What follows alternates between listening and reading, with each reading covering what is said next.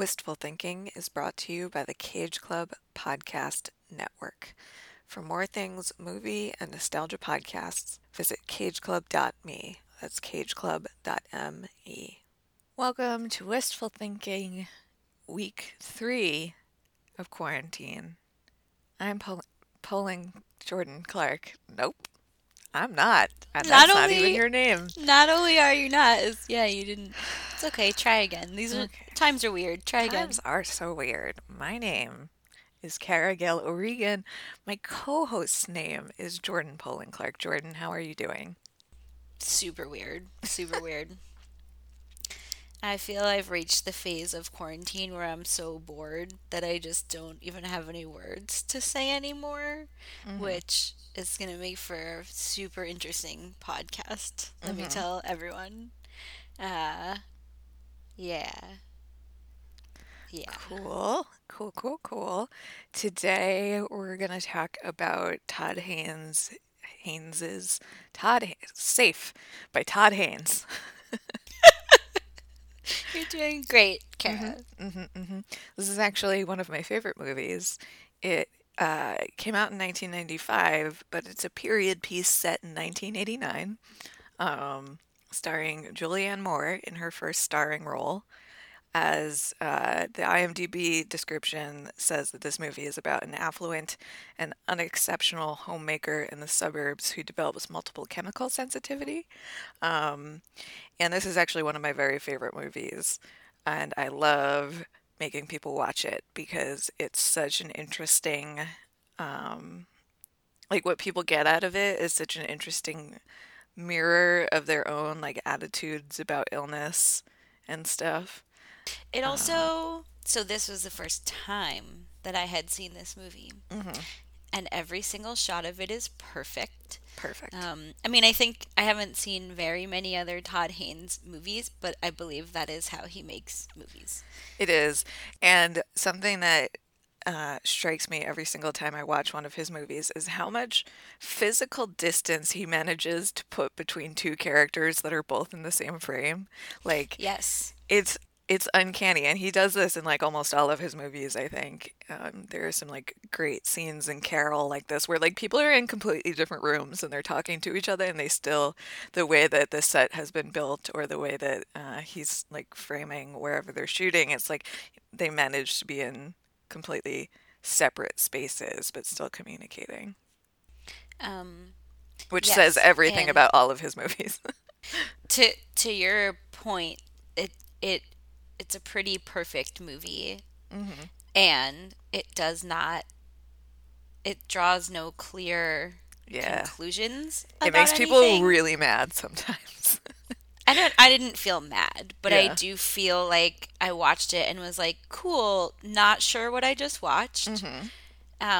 Yeah, because it's like seems like super Unsettled. open-ended. It's like Yeah. unsettling. Yeah.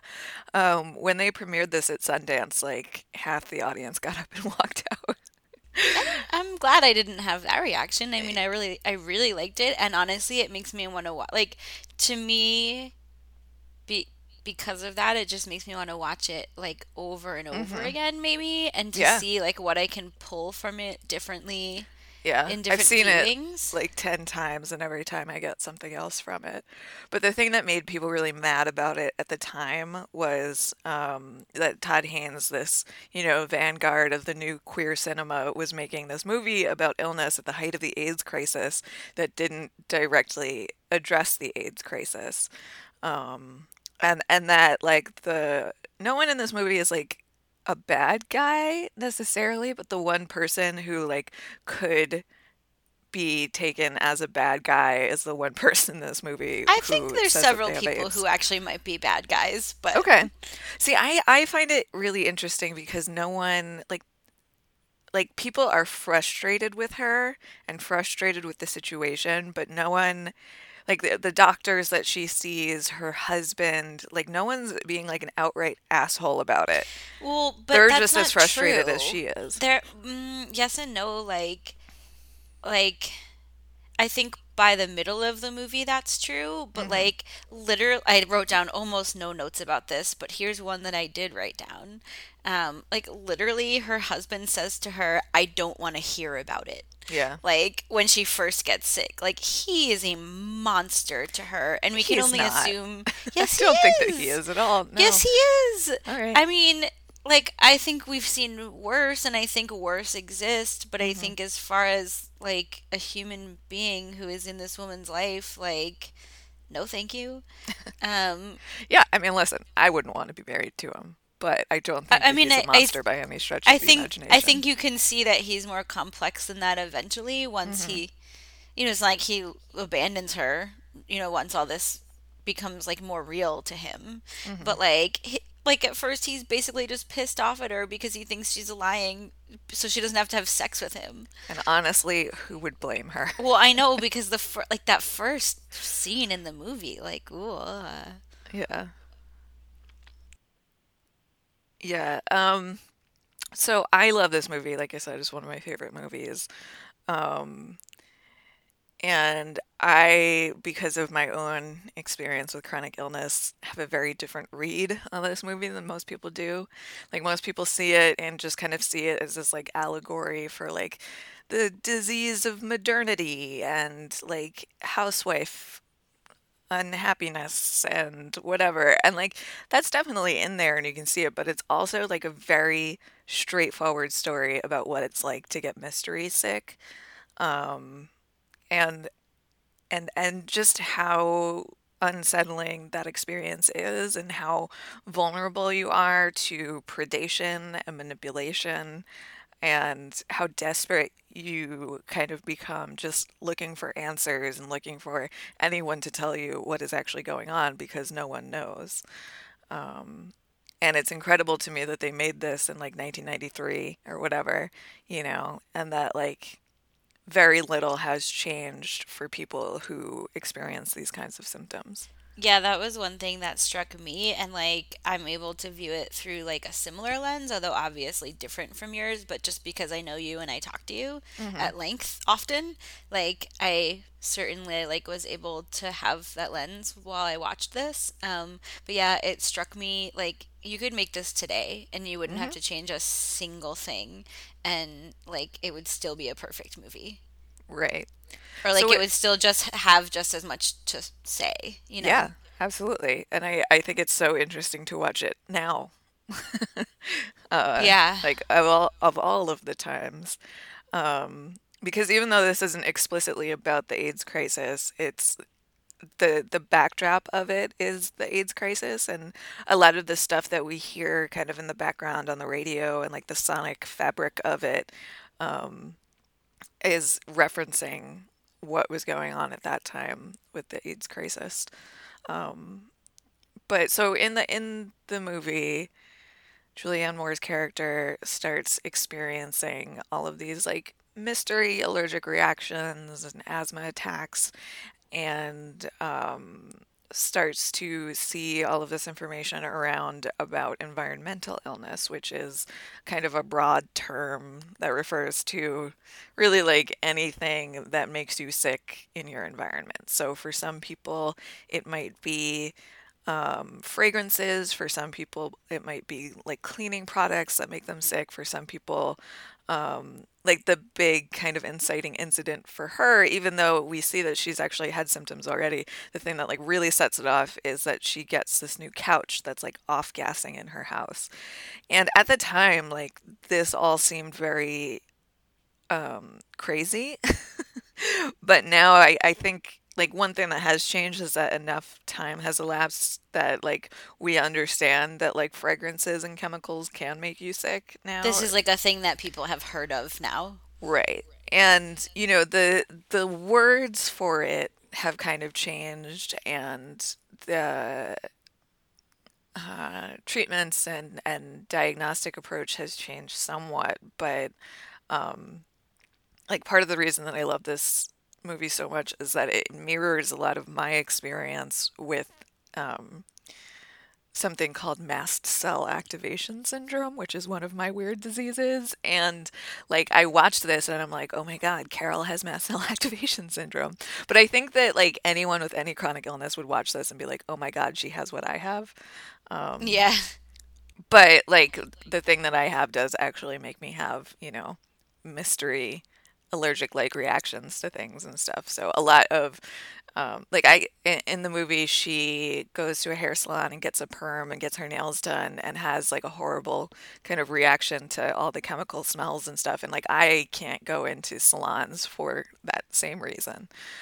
They Um, do a really good job of like the sound design in this is really good too, in yeah. addition to it being like perfectly shot. And they do a really good job, particularly like at the beginning when she's still kind of doesn't know what's going on and like is experiencing these things. Like it's so they make all that stuff seem kind of gross. Hmm. In what way? It just like I felt like she was being poisoned when I Hmm. was watching her get her nails done and like, her hair permed. Yeah. So I just think they did an effective job of that. Yeah. Yeah, they do. I like the first flyer that she finds is at her gym, and it it says really big, "Do you smell fumes?"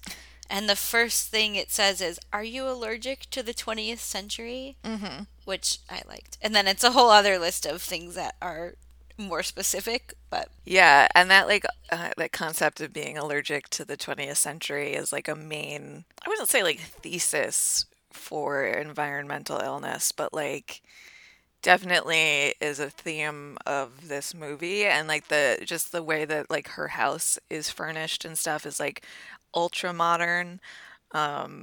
That's actually the interior of her house is Todd Haynes's aunt and uncle's house. Basically, like all of the houses in this were like his parents' house, his aunt and uncle's house, his grandparents' house, which is funny. The I have the Criterion Blu-ray of this, and there's a great director's commentary track with him, his producer Christine Vachon, and Julianne Moore, and it's really interesting to watch this movie with them talking about it. Especially the thing with the couch when they like re-deliver the couch on the commentary. Christine Vachon was like, and this was when you turned to be Todd and said, "Am I making a movie about a couch?" Which made me laugh really hard. I mean, a little bit for a minute there. Yeah, that was like a Yeah, really big plot point for a second. yeah, I also yeah. so the other thing that this movie really is split into like two different parts. Hmm. It's like the part where she's still living in her life where we meet her, and then she leaves to go to this what would you call that place? It's a retreat center. Okay, she goes to a retreat center that also might be a cult, and um but so when she's in her regular life, like you mentioned that like somehow they do this thing where like there's distance between people who are appearing in the same shot.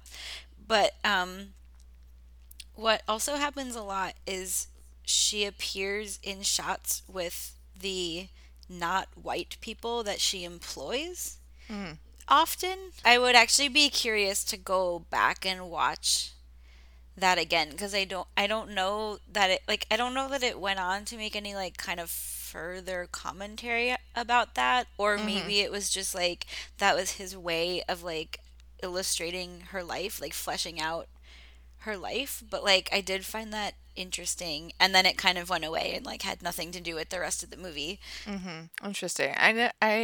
I'll have to pay more attention to that the next time I watch this. It's like she would be alone, but she wouldn't be alone because the people who worked in her house would be there. Yeah, interesting.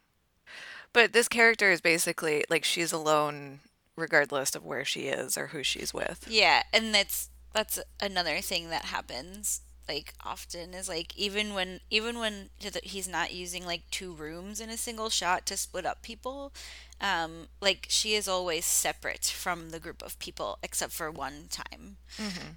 ish. They'll sit in a circle and she'll be like 3 feet away from everybody else. Like Right. Well, she's she's social very, distancing.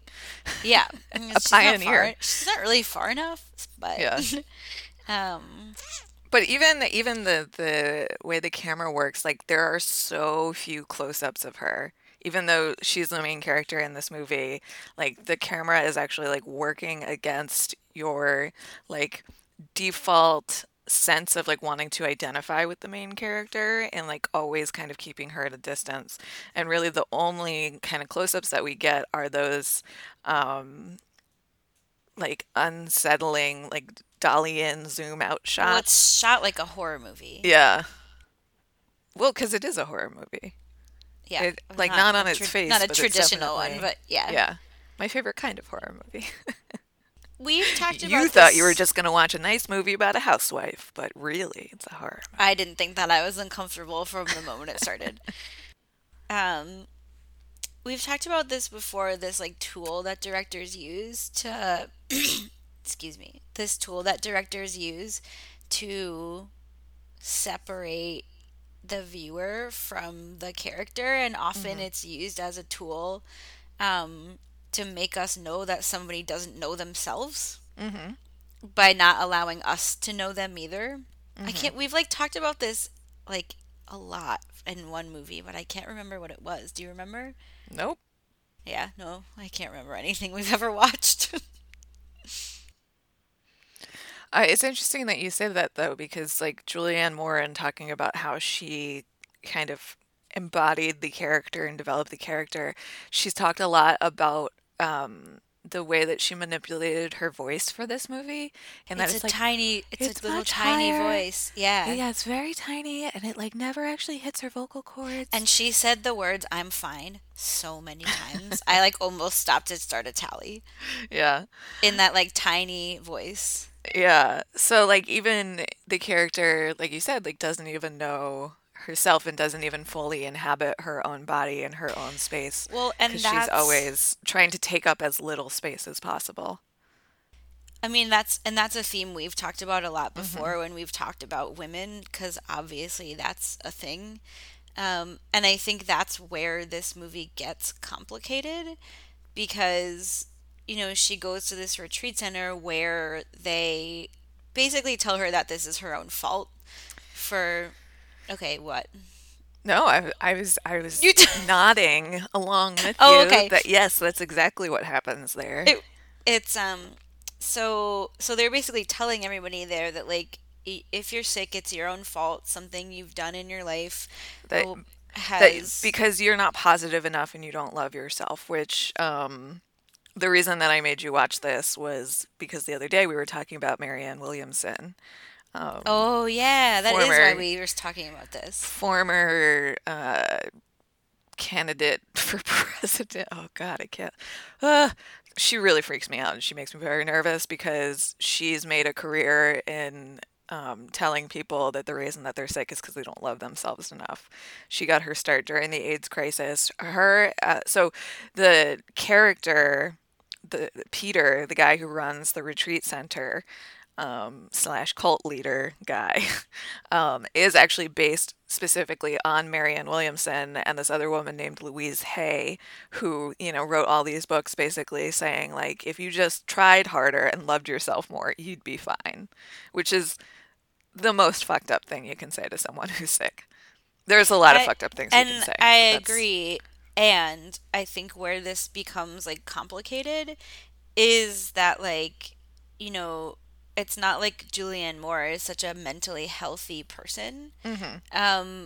And like obviously I disagree with the cult and obviously I don't think anything that's happening to her is her fault, but like I don't think it can be denied that a brain body connection is also a Hmm. real thing.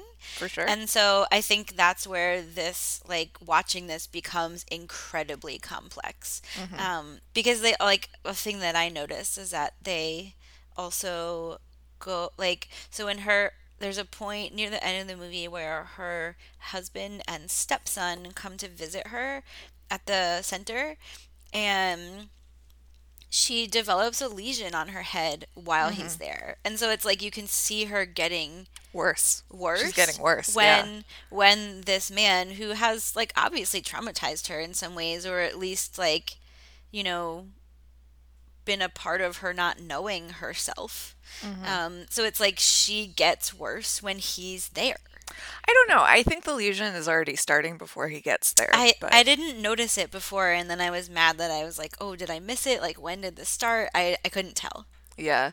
I mean, it's not necessarily him. It actually starts after she goes for that walk and a And truck she drives gets the by and truck she is there, yeah. is exposed to the fumes from that.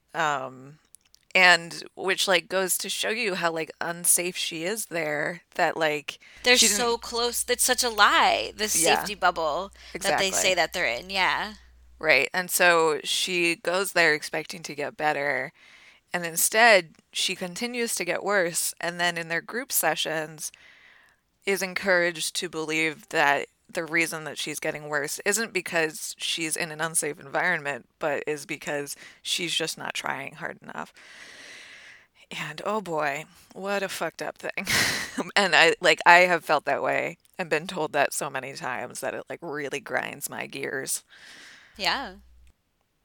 Um, but even still, like there's, this movie does not have the narrative arc that we're used to seeing in a movie where, act one, things start to get worse, something changes, act two, act three, there's a climax, and then, things resolve themselves. At the end of this movie, she's moving into like igloo for like total self-isolation, and it's like that's not what you expect from an illness movie. Like usually it's like, they start getting sick, they're trying to get diagnosed, they get diagnosed, they get treated, and either they die or they get better.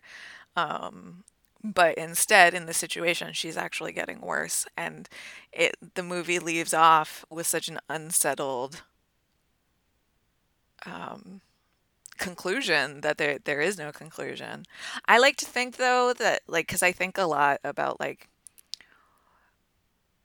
where who's Carol now? Like what would she be up to now if she were a real person, let's say. And I like to think that the sequel to Safe is a Terminator 2 style movie where she's been like she's seen some shit and she's ready to fight back. So that's my headcanon about this movie. Yeah, I could see. I mean, I think Carol. So the movie ends not just with her isolated in her igloo, but like she's looking at herself in the mirror and she's telling herself that she loves herself for Hmm. what we can only assume is the first time ever. Like, we can assume that this is an extremely difficult thing for her to do and she's doing it for the first time. Right. And so, like, that's so it's so confusing because that's both seems very negative and scary, and then Hmm. also this positive thing at the same time. Right. So I think but I think because we see both sides of her in that way, like, I agree with you that like she's a fighter. I think she's about to go into some very dark times where she gets stuck in this cult for way too long, Right. but I think that she does break out and do good things. Hmm. Yeah, because this is something that I see a lot of people with chronic illness go through, and that I went through myself, which is just like, okay, so I'm sick because I'm doing everything wrong. So if I just do everything right, I'll be fine. And I went through this where I was like, eating this extremely restrictive diet and exercising constantly and still being like, why do I feel like I'm dying? Everyone said I would be fine if I just did these things and I feel worse. And I see a lot of people go through that, and a lot of people like really, really fully commit to a specific lifestyle that they're told is going to help, and like really wind up in a bad place psychologically because they're doing all of the things and they're doing these things right and it's still not helping. And what's wrong with me? Why can't I do this right? Why is it working for other people and not me? And the answer is usually because like the other people have something else going on, you know? Right, like And every like person is not the same. Like, exactly. And there's not going to be any one size fits all approach to treating and managing a chronic condition that you're probably going to have to deal with for the rest of your life.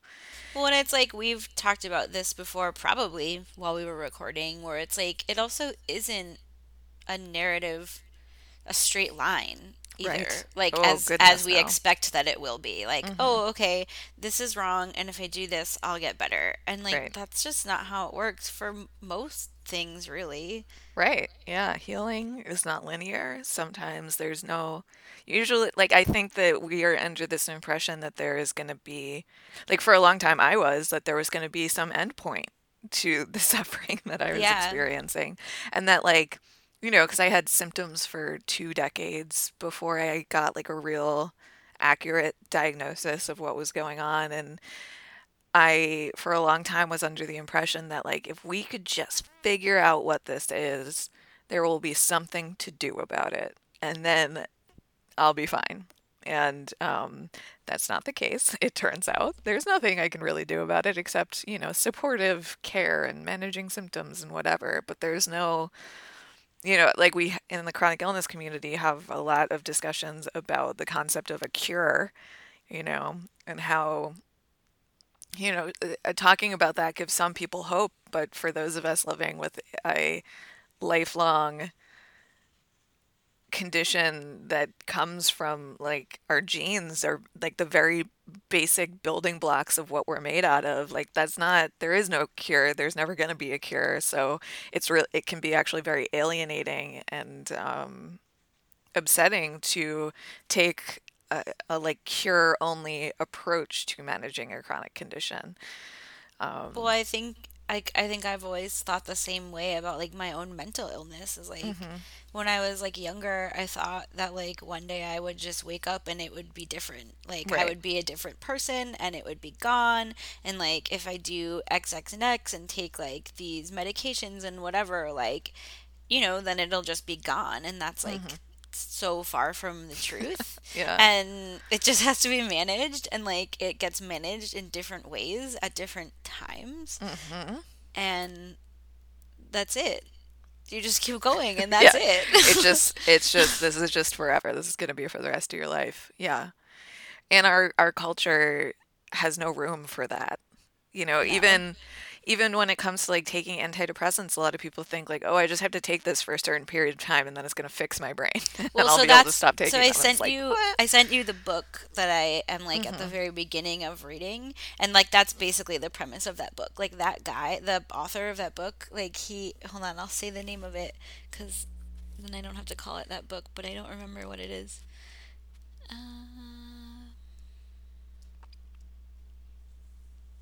so it's a book called Lost Connections. Hmm. Um and so he was Subtitled, Why You're Depressed and How to Find Hope. which is like a really shitty subtitle. I know. I don't like that. But Well, so no, is that the subtitle? That's part of the main title. Lost Connections, Why You're Depressed and How to Find Hope. Subtitle, Uncovering the Real Causes of Depression and the Unexpected Solutions. which I also hate. Like that Yeah, is not red what reading the flags book. all over the place I for know me. that's not so far. That is not what reading the book feels like at all. Although I could Yeah. be wrong. I'm still like very at the beginning. But like basically this dude was like depressed his whole life, didn't really recognize it as depression. Like he was just like, I'm sad. Why am I sad all the time? And then eventually one day someone was like, I think you're depressed. And he was like, holy shit, it has a name. And like that he found that really empowering. And this was Hmm. also like in the mid 90s when like, SSRIs were like a big thing. And so for him, he was like, oh my gosh, it has a name. That means it has a cure. Hmm. And basically doctors at the time like were acting similarly. They were just like, yeah, you just take this drug. And he was like, yeah, I just take this drug. And so like he did, and like, it would like stop working, and then he would take a higher dose and then be like, I'm fine again. And then he had this therapist that was like, hey, I feel like you're still depressed and you're like not wanting to like see that. And it took him like many more years to be like, oh no, that therapist was right. Like because he was telling himself this story of like being Hmm. cured because of the medication or whatever. And um, then he was like, oh, that's not real. Um, And then I think really what the book is about, which is I think why I wanted to read it. I don't remember. I do this thing where like I belong to a library that has like zero books. So like every like I just end up on wait lists for books for like months and then I'll get the book and be like, why did I want to read this? But what I think this book is actually about is like that the circumstances of like our world and like our capitalist system basically make it impossible for us to be happy, like Mm. legitimately. Like there's a reason why anxiety and depression are like so prevalent, and like it's not really like an individual's fault. Like it's just like the world that we've created really Well, just makes this if I happen in may, some ways. it's Yeah. never anyone's fault. No. But Yeah. like, but we in our culture assign, value and whatever the opposite of value is to people's health issues. And it's like, and especially like we literally tie health insurance to employment, like that, like you're not, like if you're sick, it's because like there's something wrong with you morally or that you're not working hard enough or whatever. And it's really fucked up. Yeah, It's like there's just really something fucked up. that I'm supposed to do. Like, Right. Well, because then that way we can continue to pretend that we don't all live in a society, that we're not all connected and responsible for each other, and that, like, you know, maybe people have to kind of pick up the slack sometimes for can we when people are maybe having a at hard this time. maybe at this point during the pandemic we can all just agree that that's not true? Can we just like all meet there? Right. And that illness is not some indicator that you're morally unfit to be part of society. It doesn't work that way. It doesn't pick and choose. I mean, sure, rich people will generally be less sick than people who are not rich, but that's only because they have access and can afford to pay for anything that they want, or need. Yeah. Yeah. But even still, like like in the movie, Carol is obviously a very wealthy woman, and even she can't seem to find, you know, the answer because there isn't one. Oh, yeah. Okay, but so I want to talk about Carol. Hmm. Um 'cause yeah, like I feel like the other I don't know, wait. I guess I have a question for you. Like, because I know you see this movie through the lens of chronic illness, which Hmm. makes sense. And like, what do you see when you put on the other lens of like this woman's life? This woman has not been allowed to know herself, be herself. Like, why put those two things like so close together? Like why? What do you see? When you say those two things, you mean like her illness and her lack of personhood? Yeah. Um, I don't know. And I think the first time that I saw this movie, I was annoyed by that. And I was like, why did you have to make it be this like pathetic character that's so hard to sympathize with? But I think that that is maybe kind of on purpose. She's kind of a vessel, you know, and like an empty one at that. Um, but I think No, I don't think she's empty at all. why? Tell me more about Well, that. I think it's easy to believe that she doesn't know herself and that she's Hmm. never made like a single decision in her life that probably Hmm. was like on purpose and for her, and like but I don't think that empty is the right word for that. I Okay. think there's probably a lot because if she was truly an empty character, this would be so boring, right? Yeah. Like I mean, obviously Julianne Moore is like an incredible actress, and like I believe like it's like you can just look at her and know that like there's probably something there. It's just that we don't know what it is because she doesn't know what it is. Hmm. And like we both just made up this story for after the movie for how we know she's going to fight, right? So like to me that says that like this is just a person who's not been awakened yet. Yeah. It's not a person who's going to be empty and Right. then die, you know? Yeah, and I think that so many people are like Carol, kind of just going through the motions and floating through their life and not really fully connecting with who they are inside and fully inhabiting their body. So I think that this is actually a very common experience that, it's not until something really fucked up happens to you that you find out who you are. Like we talked about Oh, last time about like finding out who you are in times of crisis. this is, yeah, I do think that, yes, if this movie were to continue, we would watch her kind of do that. But Hmm. here's why I think it's maybe important in some ways she, that it's this woman that we're following, because she's a woman with money but without choices, because Hmm. like we have to assume that she like grew up in a time, came from a family where it was like, you're gonna get married, you're gonna marry a dude that has money, you're gonna be a homemaker, as she calls it. She almost says housewife, and then she's like, Hmm. I'm a homemaker. um and that is what her life is predetermined to be, so that means she doesn't have choices, because she's not and never has been independent in any way. And so I think the interesting thing about watching her is that remains true whether she's with her husband or whether she's with the people at the retreat, is like Right. she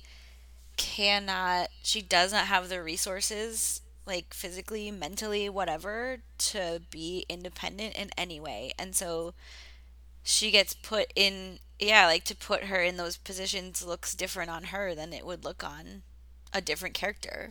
Hmm. I think Interesting. about that a lot because I listen to You Must Remember This a lot. Hmm.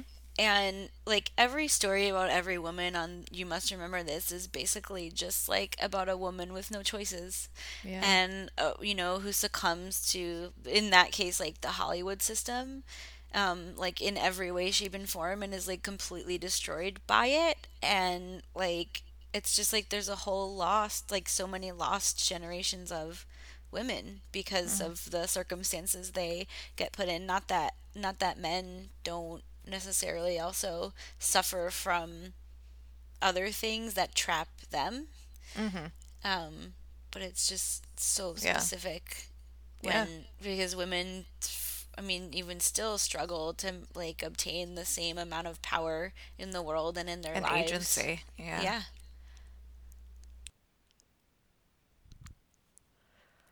I think one of the scariest things in this movie is I find it so disturbing every time I watch it, how much cow's milk she drinks in the first act. I didn't notice that, although I Oh do my God. remember her She saying it drinks, out loud. yeah, she drinks like at least 6 full glasses of milk in this movie. Ew. I know. I'm like, oh God, girl, that's why you're sick, which is not true, but it's definitely not helping things. Well, Um, even her doctor tells her that, yeah. And because he asks if she's like drinking or doing drugs, and she's like, oh no, I'm just a total milkaholic. which is gross. Ugh. Yeah. And like very feels like almost like it's like almost like she's in the wrong decade. It's like she's Hmm. kind of belongs in like the wholesome, like the fake wholesome, like 1950s or something. Hmm. Yeah, but also, um, I don't remember what attitudes were about milk at the time, but the like late 80s, early 90s diet culture that we see in this, where her friend like goes on a fruit diet and convinces her to do it with her, Yeah. and it's like the fruit that they order is a fruit salad, Yeah. which I find hilarious because it's like mostly canned fruit, I think, fruit salad. Um, I think it depends where you're ordering your fruit salad, but True. Yeah, that's fair. Fun fact, the waitress in that scene, Todd Haynes' sister. okay. I do like the speech that Claire gives. Like I think like Is she the redheaded remember lady? she's the redheaded lady with the perm, which I'm like, excuse me, like you're not supposed to be near chemicals. How is your hair permed? But um So when Carol gets her hair permed in that scene, it took them all day to be ready to shoot that because they kept trying to curl her hair and it would just come out like immediately. Oh, Because because she Julianne has Moore like just has beautiful, thick, straight hair. straight hair. Yeah, it was just like wouldn't hold the curl. And so by the time they like finally were ready to shoot, it was like 4:30 in the afternoon. And so in the director's commentary, Todd Haynes was like, and it was after that that I figured out that wigs are a good idea. That's what And I was that's what gonna we say. did on Velvet Goldmine. Why didn't they just get a wig? Yeah. um. Uh. Oh, right. But Claire, like out, like in a different context, like, but and also she's kind of gaslighting, or not Hmm. gaslighting her. She's like, Yeah, that's not the she's right just word for it, they're but they're it's never letting her speak. manipulative. Yeah, they're never Yeah. letting her speak for herself still, which is something that we've seen is obviously quite challenging for her. And they Hmm. never leave her the space to do it. They tell her Hmm. how she feels, and then they tell her that it's normal. But she never Hmm. says, "This is how I feel." Yeah. But She only asserts herself once in the entire movie, and it's after she had that seizure and she's in the hospital bed, and the doctor and her husband are there, and someone comes in and starts spraying oh yeah. something, and she's like, "Can you not do that?" It's like the only time in the movie that she raises her voice or like tries to assert herself, and the doctor is like hammering her, like, what would make this happen? And she just whispers, "The chemicals," which kind of makes me laugh, but at the same time, I'm like, "Yes, girl, state your truth." The chemicals. Sorry, Yeah. you were saying I don't know. I just something. like what so like the like there are some things that Claire says in her speech that are nice things. Yeah, well, that's what's so fucked up about that place and that group is like, and what's so manipulative and scary about it and the real life people and groups like this that exist, which is that it's a lot of it is accurate, but they twist it and manipulate it in this way that then kind of turns it into, instead of being something helpful, something really destructive, I think. Yeah, and something that yeah, it just becomes super duper negative and scary instead of love being like the positive force that it Well, can be and positivity, should be. yeah, forced positivity can be really toxic and really oppressive. It's And extremely annoying and it's why I yeah, hate Instagram. yeah, and it's something that I talk about all the time in my chronic illness work and when talking to other chronically ill people. And it's one of the reasons why I love Suffering in the Silence so much as an entity, and the stuff that we do with them is like we need to make space for how much this sucks. Like this fucking blows. It's a really Well, fucked up situation, and if we just say like we just got to stay positive and just focus on the positives, you don't allow people the room to grieve, which is right, it doesn't incredibly allow for a full necessary. range of emotions that are Exactly. actually happening, Hmm. whether you acknowledge them or not. Right. They're still And there. yeah, and so then not acknowledging them is bad. Yeah. And I think that like I struggle with that sometimes. Not with most people that I hang out with anymore, but like people want to help, and when they want to help you, they say things that do end up sounding like little microaggressions, Yeah. and it can Peop be really frustrating to try to explain that to somebody. hmm You know, Well, because people will always try and put a positive spin on something because they think that that's somehow helpful. right? And whenever you're trying to be helpful, just don't, because it's usually Or not. or The say thing that's what helpful can I is, do to help you? How yeah, what can help you right now? Like what kind of language helps you? Like or just listen. yeah, I mean, that's an option. Just let them talk. Don't try and fix it, you know? Acknowledge how hard it must be. I've Like, tried to make a habit out of with with a lot of my friends. I try to be like, do you want me to help you fix this right now, mm, or you want to talk about it? You just need to keep hmm. talking about it. Like what do you want right now? So my friend Kate is this. amazing sex educator, but she also does a lot of work around empathy. And she has this phrase that she tries to teach people, which is when somebody is like venting or they're talking about a difficult situation, something that can be really helpful to ask is, do you want empathy right now or do you want strategy? Yeah. Because strategy is like, okay, what can we do to change the situation? Empathy is just like listening and acknowledging the hurt and that it sucks and that, like, but like also assuring them that they're not necessarily alone in the situation, which can also be alienating. You gotta read the room, you know? But Yeah. like, yeah. People are very bad at empathy in general because so often we're so, we're all the main characters of our own stories. And so, like, a lot of times when somebody is telling you something difficult, the impulse is to kind of talk about something difficult that you think is somehow relevant to the situation. And very often that turns into a kind of like one-upmanship or like a completely like bypassing what the person is trying to tell you. Just Right. simply by like trying to mirror what they're talking about, you're actually building a wall between you. So just Well, and I shut think up and too listen, that basically. that just goes back to being like, what do you want right now? Because like Right. there are some instances where people do that for me, and I'm like, actually like hearing about other people's Hmm. experience. Yeah, It's just, sometimes it can be helpful. Yeah, for sure. the right thing in the right moment. Right. And you and I are both people who whine to self-soothe. We So sure do. You should I, see our Facebook messages. yeah, just complaining constantly. Yeah, it's hard and navigating this stuff is difficult and we don't have many good models for, how to have those conversations.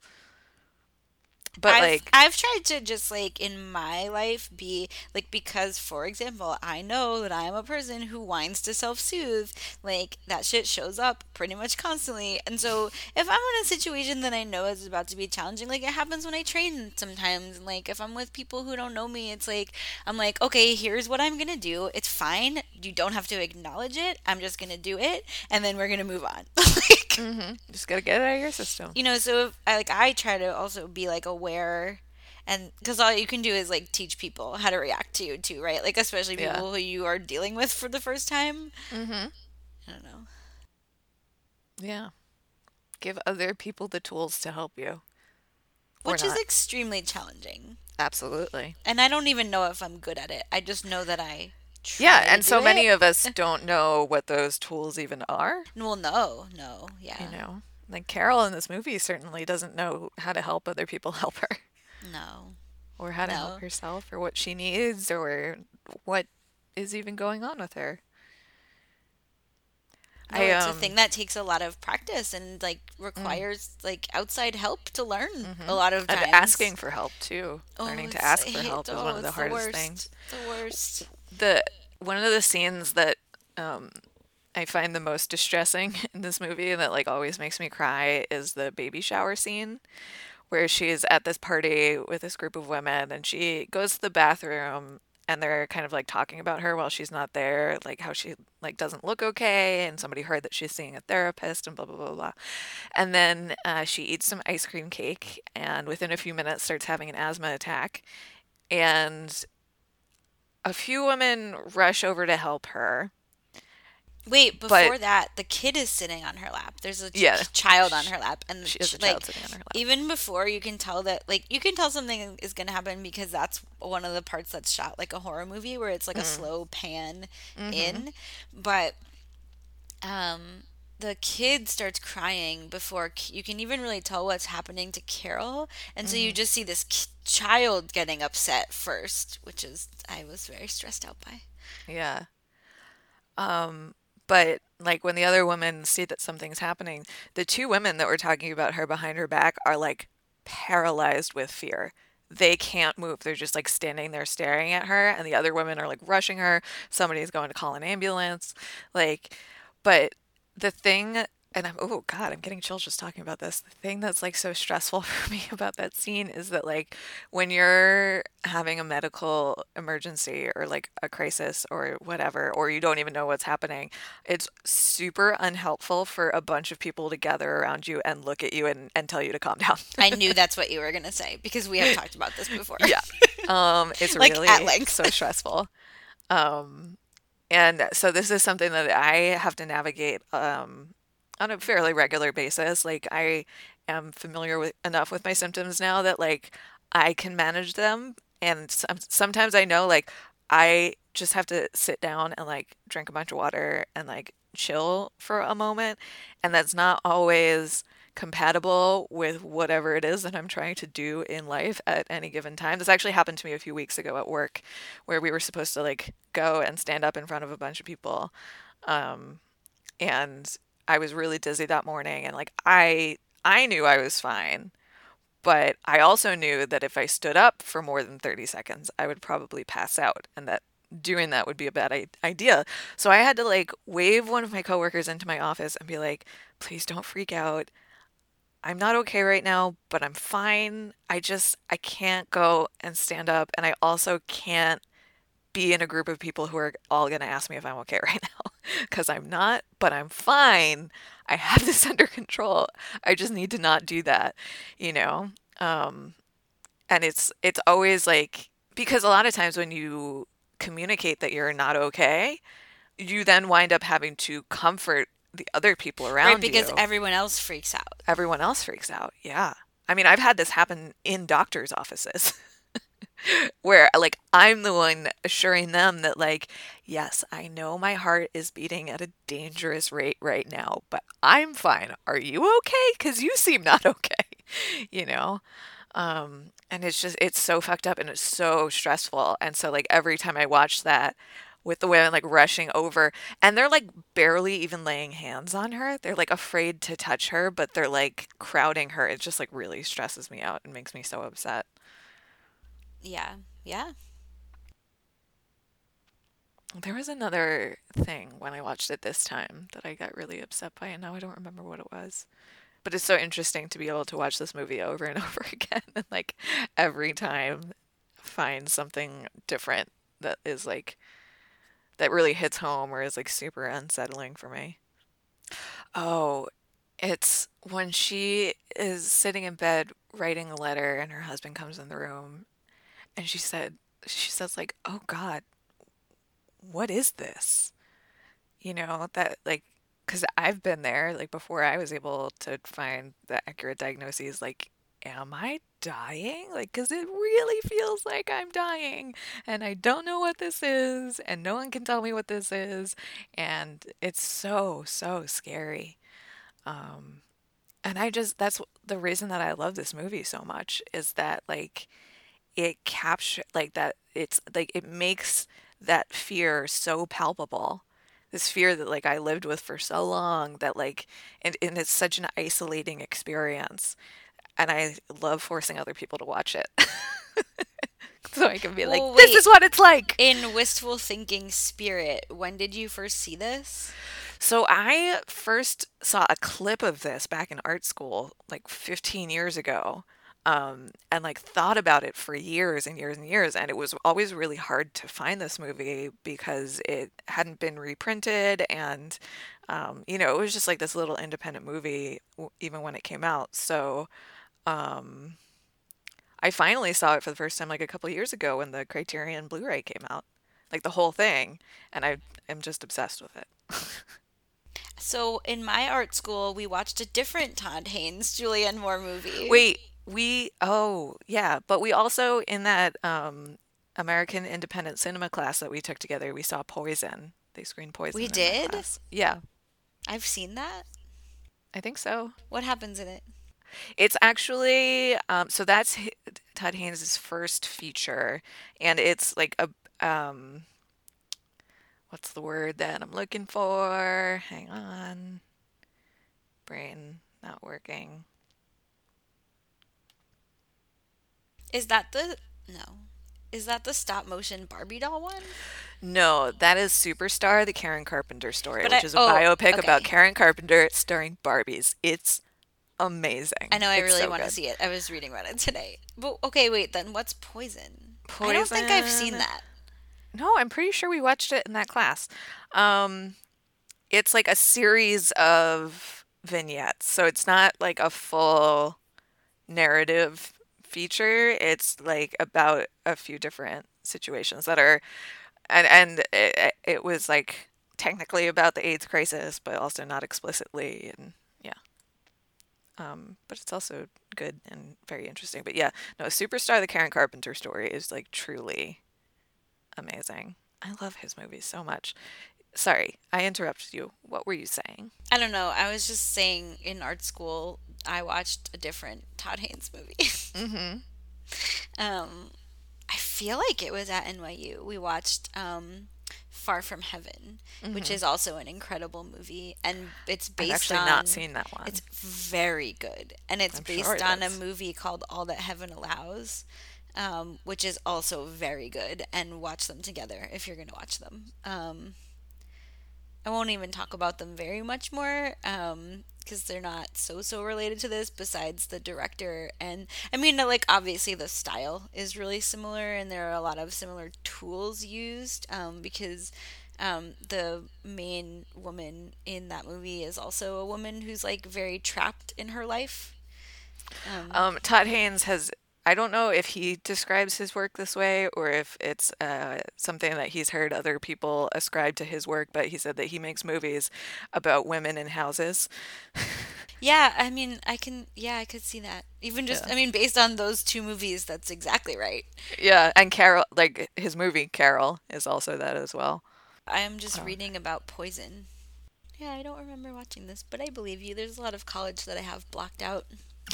Was it the same class where we watched Gummo? Yes. Because I'm still traumatized from that. That's nope. I can remember watching two movies in that class. One was Gummo, and one was the one about the woman who goes Mm. crazy and leaves her family. Oh, A Woman Under the Yeah, Influence. that one.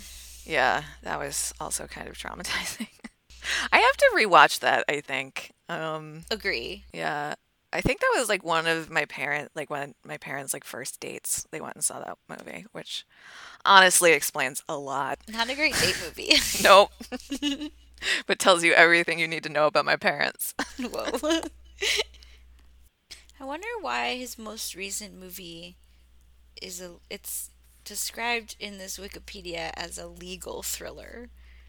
Oh, so last year he came out with Dark Waters, which I have Yeah. not yet seen, but it is actually also about environmental illness because it's about, I think, the DuPont chemical Yeah. company. Mhm. Yeah, it's like an Aaron Brockovich situation. It just seems like, I mean, environmental themes aside, it seems like a far cry from his Women in some of his houses. other work. Yeah, from Women in Houses. Yeah, I don't know. I haven't seen it yet. Yeah, I am maybe. looking I don't forward know. to it though. He also made this wonderful little movie called Wonderstruck that is, God, I don't even know how to describe it. It's two movies really. One is about this. Okay, so on IMDb, it's described as tells the tale of two children separated by 50 years.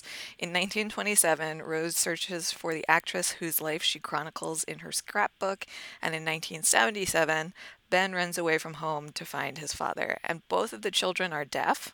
The girl is played by the little girl that was in A Quiet Place.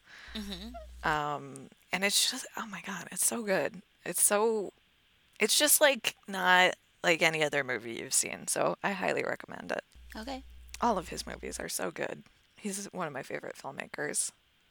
And looking at his IMDb, I see that he's working on a documentary about the Velvet Underground, which I am very excited about and didn't know about until right now. I think he's a fun director. Like, it would be fun to watch all of his movies because it's not like he has such a large body of work that it's Hmm. like would be overwhelming to do that. Yeah. But he does have such a clear point of view. Hmm.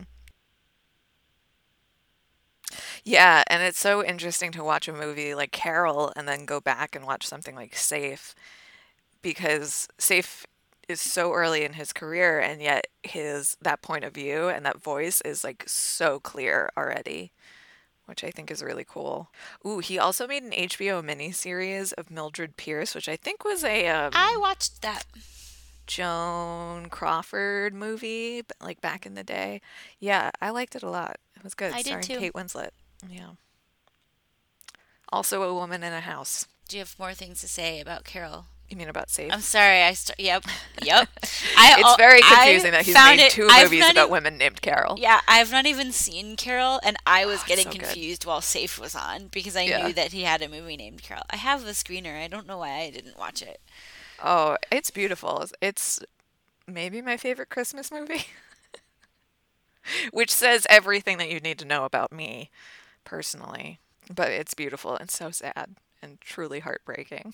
And Kate Blanchett. I mean, Kate Blanchett in like gorgeous 50s period garb. Yeah. I'll never be done talking about Safe, but I think that's all the things I have to say for now. Okay. That's all the things I have to say until I watch it again Hmm. one day. I've thus far this year I've watched it once a month for various reasons. But maybe I'll just watch it once a month every month throughout 2020. It seems appropriate, doesn't it? Sure, why not? There are no rules Just at this get point. really upset. Watch a movie and get really upset once a month. Just your bus to finish. Oh yeah, I forgot I was driving the bus. How do I land? You want me to do it? Yes, please. Well, Kara, do you want anyone to find you anywhere? Not really. Cool. I'm on Instagram at JordOPC. We're doing a weekly schedule now because what else are we even doing with our lives? Um, I don't know about you, but I have been very busy. I haven't been. I am so bored. Like I said at the beginning, I'm reaching new levels of boredom. I'm not doing nothing, but it's bad. Uh, but it could be worse. Not complaining, just whining to self-soothe. So we'll be back in a week. Who knows what the world will be then? Who knows what we're gonna watch? We'll find out. Bye. Bye.